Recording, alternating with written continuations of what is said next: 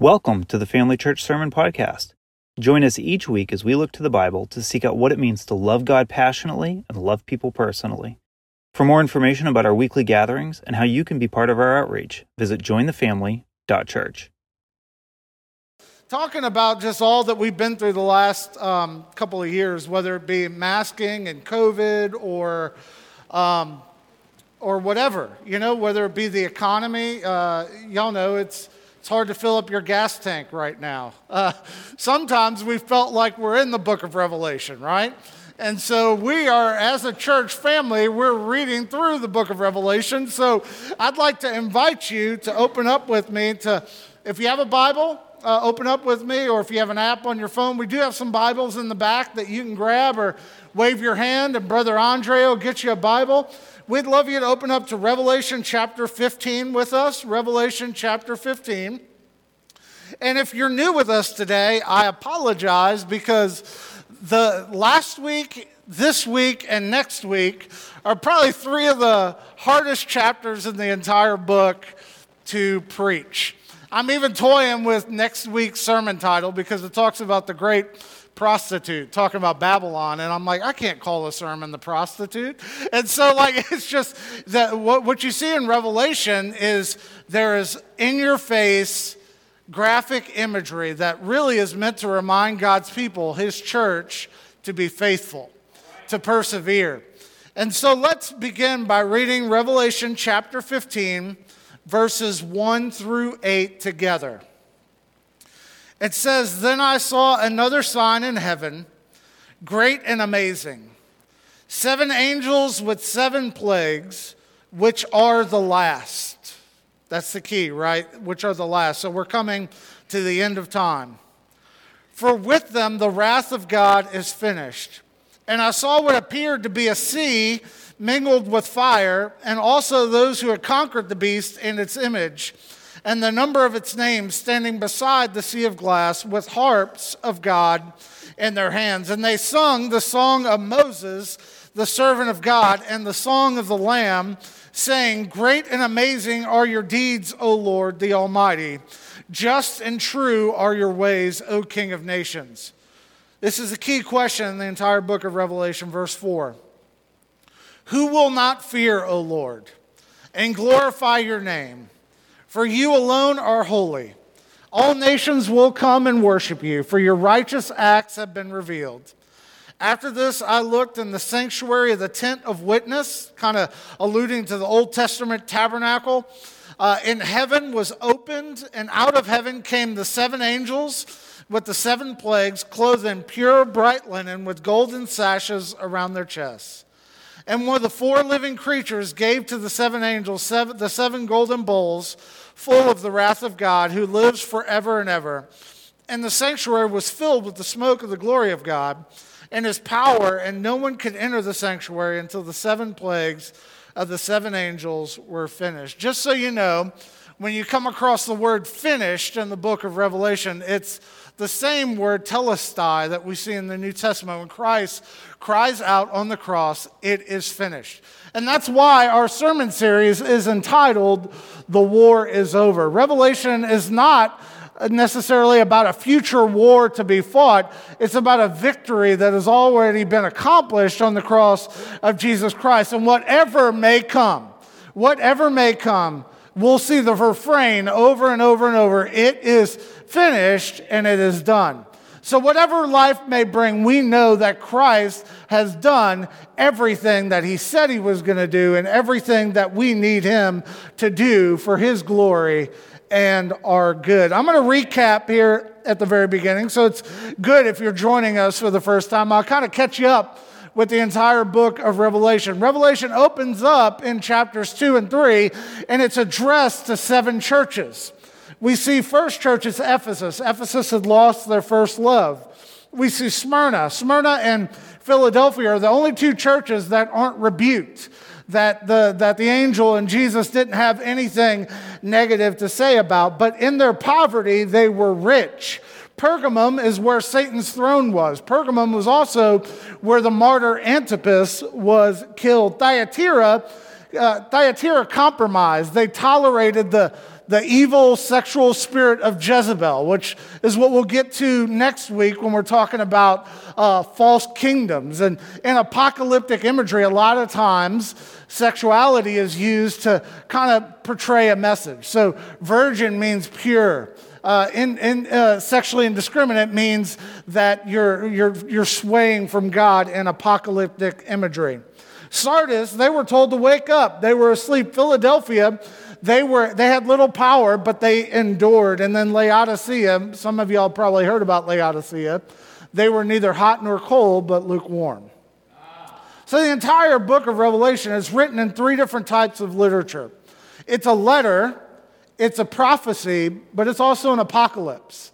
And apocalyptic language uses things like bowls of wrath, which we'll get to here in a minute, just to communicate a simple truth. It's not necessarily how we go around talking nowadays. We're not like, hey, Reese, why don't you blow a seal? You know, like, hey, let's talk about the trumpet that you picked up. You know, maybe if you're a musician, maybe, you know.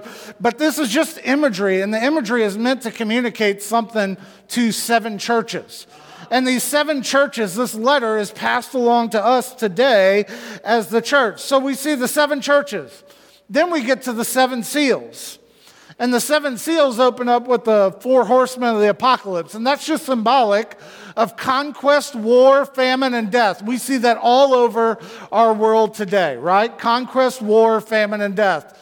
Turn on TV, turn on CNN, Fox, NBC, wherever you get news, you will see conquest, famine, war, and death. We also see the heavenly martyrs and natural disasters, which all culminates in silence. And then we get to the trumpets.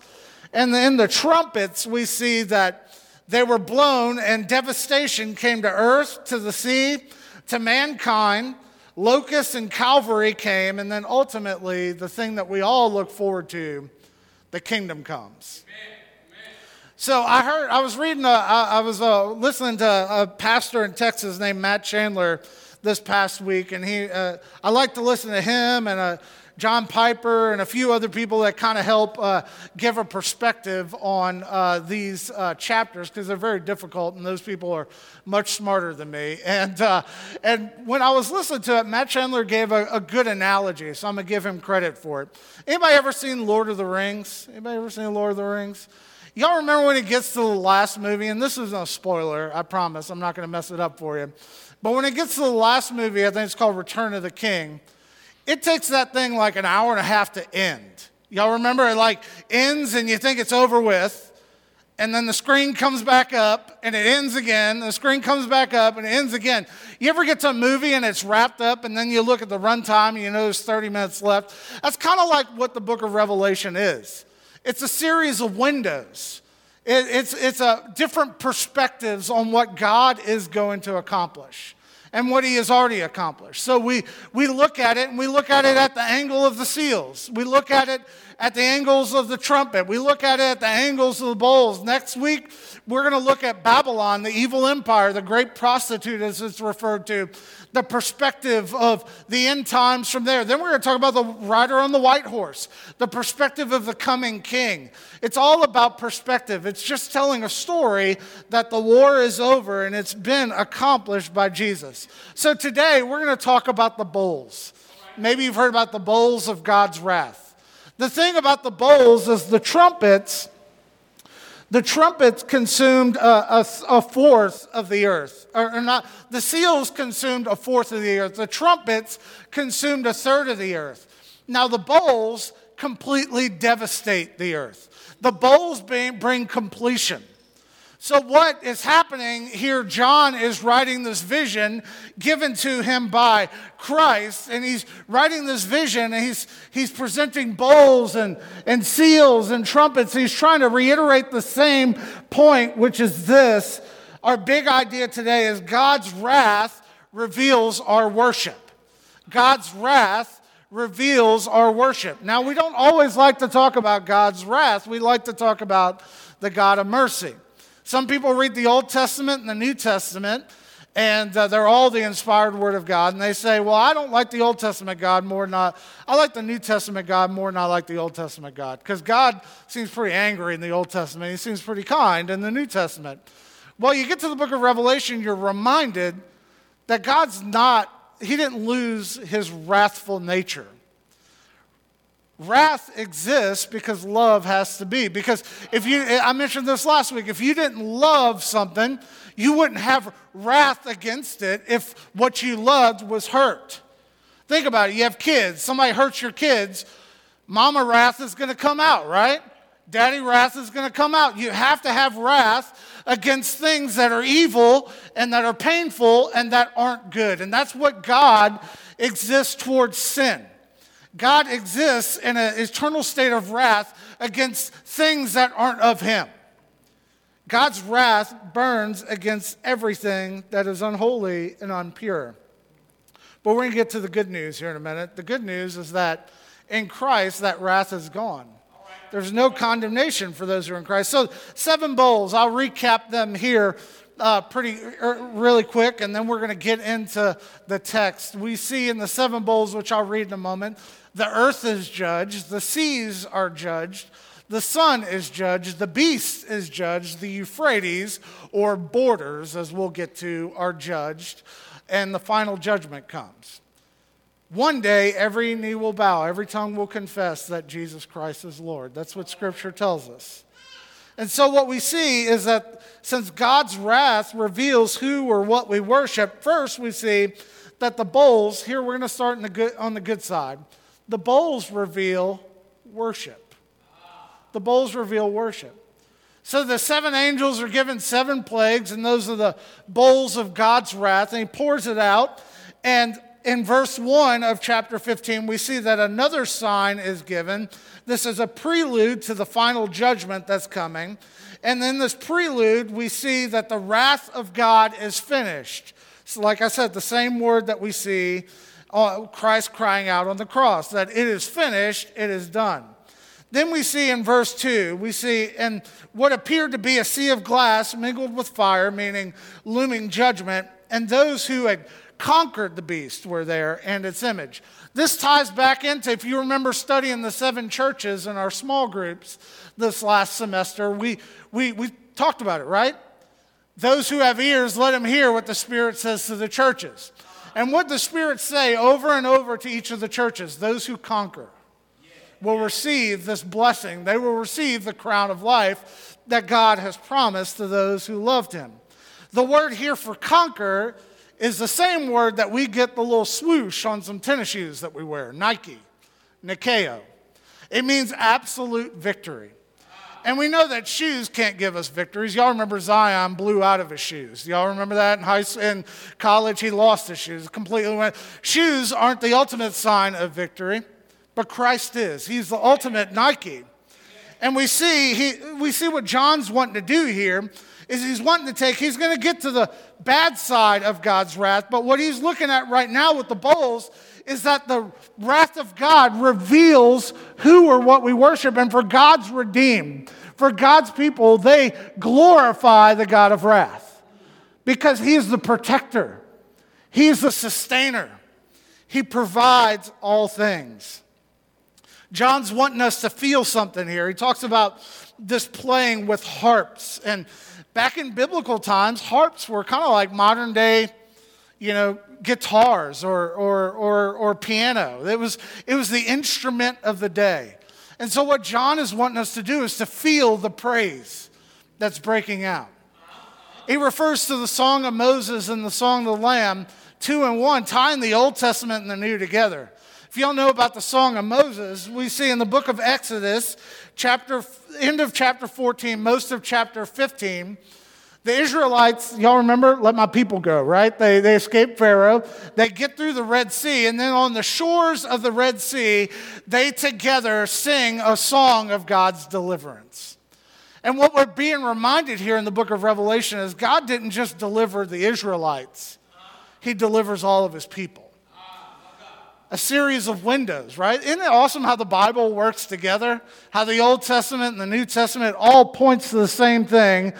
The King of Kings and the Lord of Lords. It is finished. It is done. Then we get to that verse 4. Who will not fear, O Lord, and glorify your name? Most pressing verse in all of Revelation. That's the question that we have to answer as we move on and we read the rest of chapter 16. So let's look at chapter 16, and then we're going to close out our time with some reflections on chapter 16 today. Then I heard a loud voice from the temple. Now get this, the only one who could be in the temple was God himself. So this is God's voice. I heard a loud voice from the temple telling the 7 angels, go and pour out on the earth the 7 bowls of the wrath of God. So the first angel went and poured out his bowl on the earth. And harmful and painful sores came upon the people who bore the mark of the beast and worshipped its image. We talked about the mark of the beast a few weeks ago, and we talked about how 666 is something we all get crazy about, but really what it meant, 6 is one less than what number? 7. 7's perfection. That's why we have 7 churches, 7 seals, 7 trumpets. It literally means that the unholy trinity of the 2 beasts and the dragon that we're looking at here in Revelation, the unholy trinity can only match up to 666. It can't go to God's perfection, to his glory. And so what we see is that the enemy can't accomplish, the enemy might win a temporary battle, but he's lost the war. He's lost the war, and we are victorious. So let's see verse 2. It says, verse 3, and the second angel poured out his bowl into the sea, and it became like the blood of a corpse, and every living thing that died was in the sea. I encourage you to go back and read about the plagues in the book of Exodus. They're basically just being repeated here, because there's nothing new. The grass withers and the flowers fade, but the word of God stands forever. The 66 books of Scripture don't contradict one another. They go together. And what we see is the Old Testament is a shadow of what's to come. And so we see the plagues of the Egyptian time were just a sign of what God's final judgment was going to be upon all those who didn't follow him. And so these bowls poured into the rivers and the springs of water, and they became blood. And I heard the angel in charge of the water say, just are you, O Holy One, who was, who is, and who was. For you brought out these judgments, and for they have shed the blood of the saints and the prophets, and they gave them blood to drink. Now here's the key. It is what they deserve. Now sometimes when we talk about God's wrath, we're like, well, that's not fair. Wouldn't God want all of us to spend eternity with him? Well, God so loved the world that he gave his only son, that whoever believes in him wouldn't have to perish, but have everlasting life. Jesus said, I am the way, the truth, and the life. No one comes to the Father but by me. That seems hateful. It seems hateful to those who haven't yet surrendered to Christ. But for those who surrendered Christ, we see that Christ has accomplished something for us that no one else could do. Amen. You can go to Buddha's grave. You can go to Muhammad's grave. You can go to every other spiritual authority in our day, their grave. But you can't go to Christ's grave. Because he's not there. He's defeated death, hell, and the grave. J.I. Packer said about this verse, nobody stands under the wrath of God except those who have chosen to be there. Let me rephrase that again. No one stands under the wrath of God except for those who have chosen to be there. Millard Erickson says in his systematic theology called Christian Theology, he says this, hell, which is the absence of God. Now get that. I mean, when we think about hell and in media, we think about pitchforks and we think about fire and all that. Hell's the most miserable place you could spend eternity because God isn't there. Hell, or the absence of God, is simply God giving to a person what he or she has always been longing for. Let me say that again. Hell, the absence of God, is God simply giving that person what he or she has always asked for or longed for. We talked about this last week. It's hard to talk about these things. It's hard to talk about God's wrath. But that's the good news, is that in Christ, we aren't under these bowls. We aren't a part of this. We're a part of the story, but we're a part of chapter 15. We get to cry out in worship of the one who has spared us. We see in verse 7, it says, and the altar, and I heard the altar, and you have to go back to earlier in the book of Revelation. It's the altar we talked about when we looked at the seals. The altar is the martyrs that are crying out under the altar, and they're crying out, how long, O Lord, will you judge, and will it be before you judge and avenge our blood? And then we see in verse 7, the altar cries out saying, yes, Lord God, the Almighty, true and just are your judgments. It means that even though you may lose your life for your king will avenge you. Your king will bring you into eternal rest. Your king has won that war. So when we see people overseas being beheaded, when we see people losing their lives, death to the Christian is not loss. Death to the Christian is gain. It's like my mom's parents, my grandparents, when Charles Carter, when we told them that Mamie Carter had died, his wife of 50 years, his first words were, oh, praise God. How do you have that? Well, praise God, she's bugging me. I'm glad she's dead. No, that wasn't his heart.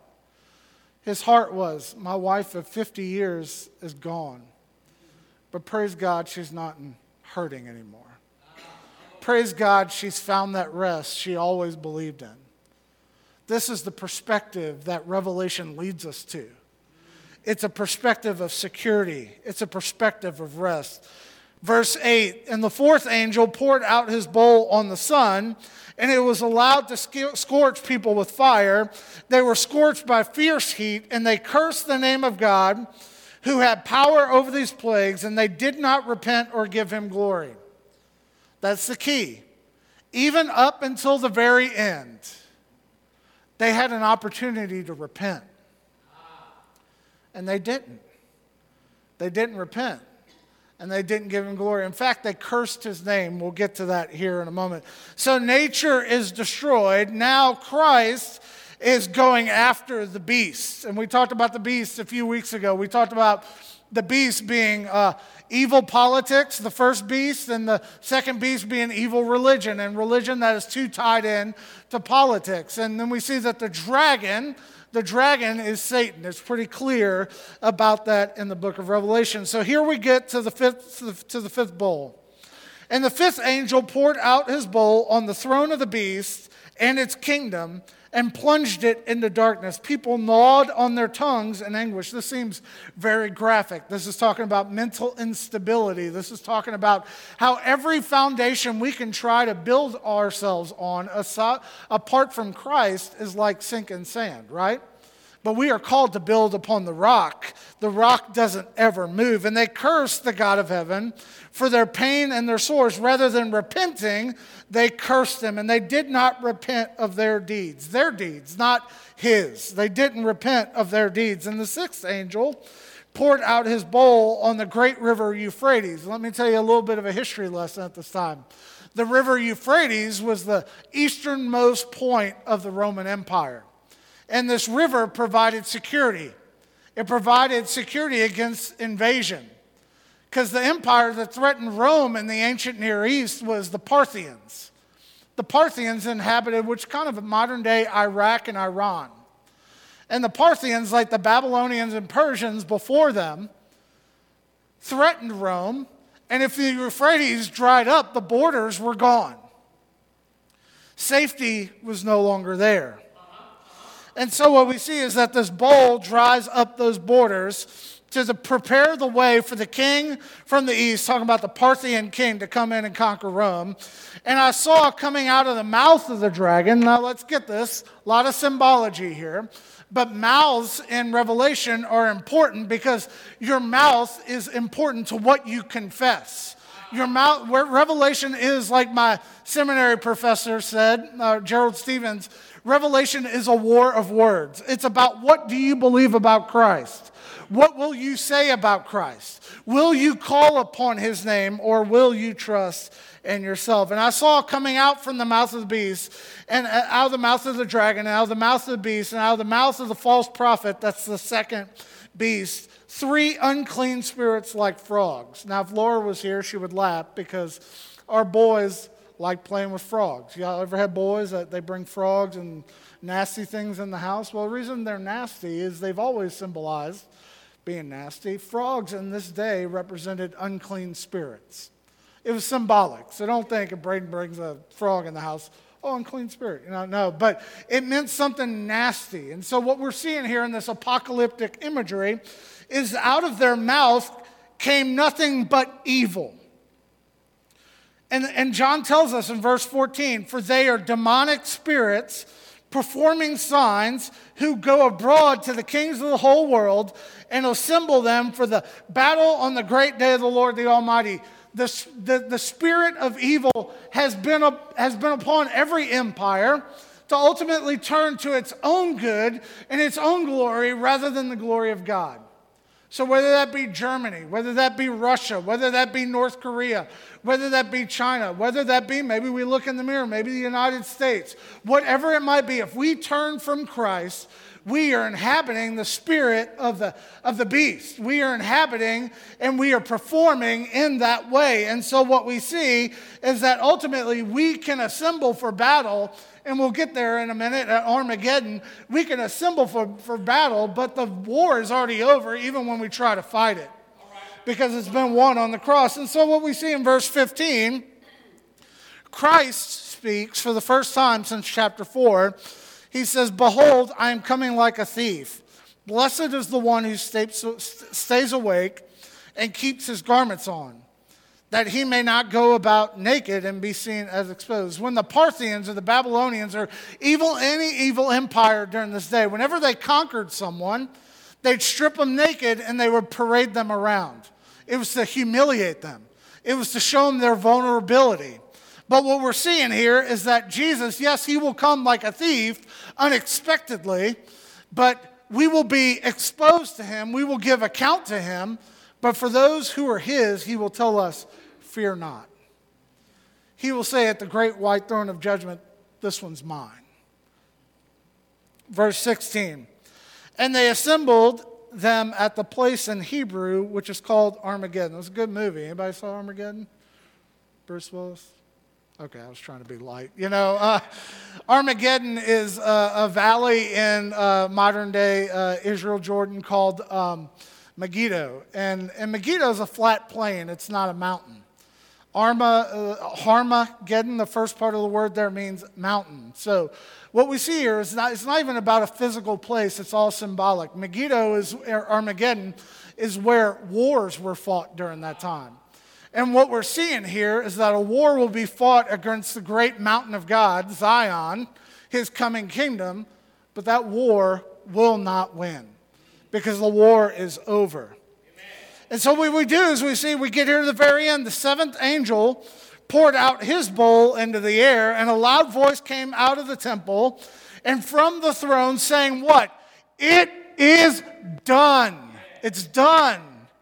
And there were flashes of lightning. Think about Sinai when Moses encountered the greatness of God on that mountain. And there were flashes of lightning, rumbling, peals of thunder, and a great earthquake such as there had never been since man was on the earth. And so great was that earthquake, and that great city, talking about Babylon, the evil empire that we had built, that great city was split into 3 parts, and the cities of the nations fell. And God remembered Babylon the Great to make her what? Drain the cup of the wine of the fury of his wrath. And every island fled away, and no mountains were found, and great hailstones. The skies are literally falling in on themselves, and great hailstones, about 100 pounds each, fell from heaven on the people. And what was their response? Not to cry out to God for help. Their response still was this. And they cursed God for the plague of hail because the plague was so severe. That's really what the main point of all this is. It may sound scary to read all this about God's wrath and frogs and bowls and all that, but here's the point. The point is what's missing. The bowls reveal worship. The bowls reveal wrath. And in that wrath, one thing is missing: repentance. God has given these people every opportunity that they would need to follow him. And God's given you every opportunity. You are here today. You have breath in your lungs. The COVID plague hasn't gotten a hold of me yet, because there's an opportunity here today for us to respond to Jesus. If God's wrath reveals who or what we worship, the question then is, who do we worship? 2 Peter, and I'll close with this verse, 2 Peter chapter 3, verses 8 through 10 says this: "But do not overlook this one fact, beloved, that to the Lord, that one day is as 1,000 years, and 1,000 years as one day. The Lord is not slow to fulfill his promise, as some count slowness, but is patient towards you, not wishing that any should perish, but that all should reach repentance. But the day of the Lord will come like a thief, unexpectedly, and the heavens will pass away with a roar, and the heavenly bodies will be burned up and dissolved, and the earth and the works that are done on it will be exposed. And in that day, here's what we know. Romans 10:13 says this: "Everyone who calls upon the name of the Lord shall be saved." Amen. Now, in that moment, that opportunity is past. But right now, we have that opportunity. If you're here today and you don't know Jesus, I'm not trying to scare the you-know-what out of you so that you'll follow Jesus. You don't follow Jesus just because of what you don't get. You follow Jesus because of what you get. The Bible says this: "If we who are evil know how to give good gifts to our children, how much more will he give his very presence, the Holy Spirit, to those who ask him?" So I don't know if you've been in a dark place. I don't know if the last 2 years to you have been rough. Y'all, hey, the last week, Thursday to today in the Ross house have been rough. You don't know how much you need your wife till she's gone, right? Men say that, amen, right? I don't know what I'm going to do, There's too many people to keep from dying, in my house, There's too many people to feed, That's why we've been eating fast food, right, Colton?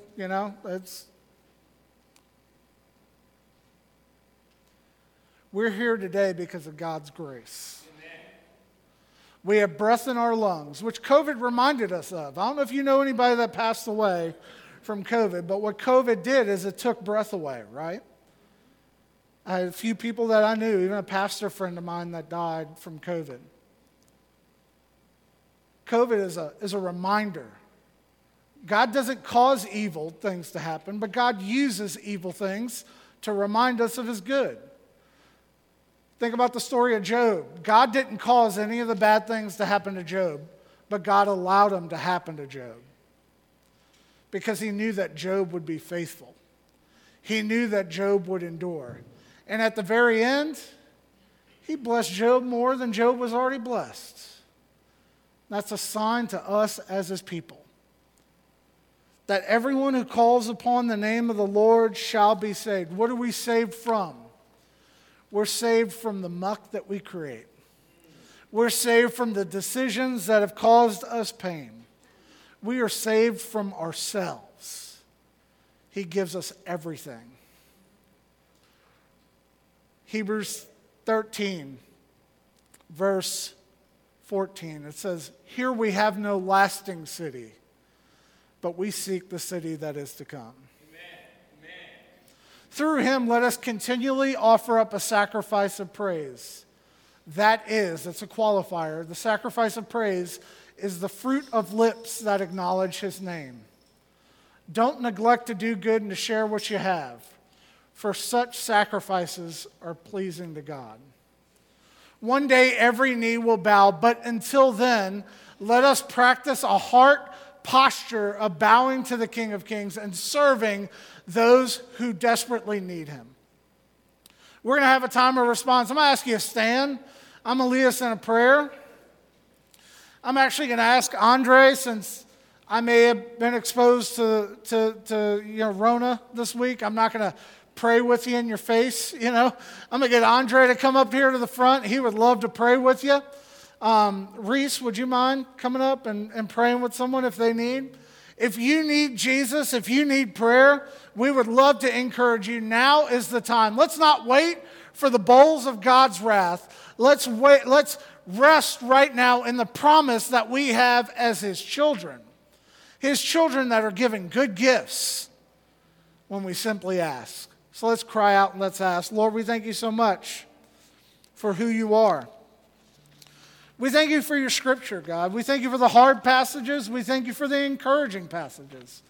Lord, and I pray even the challenging moments of our lives and your word would lead us to trust you even deeper.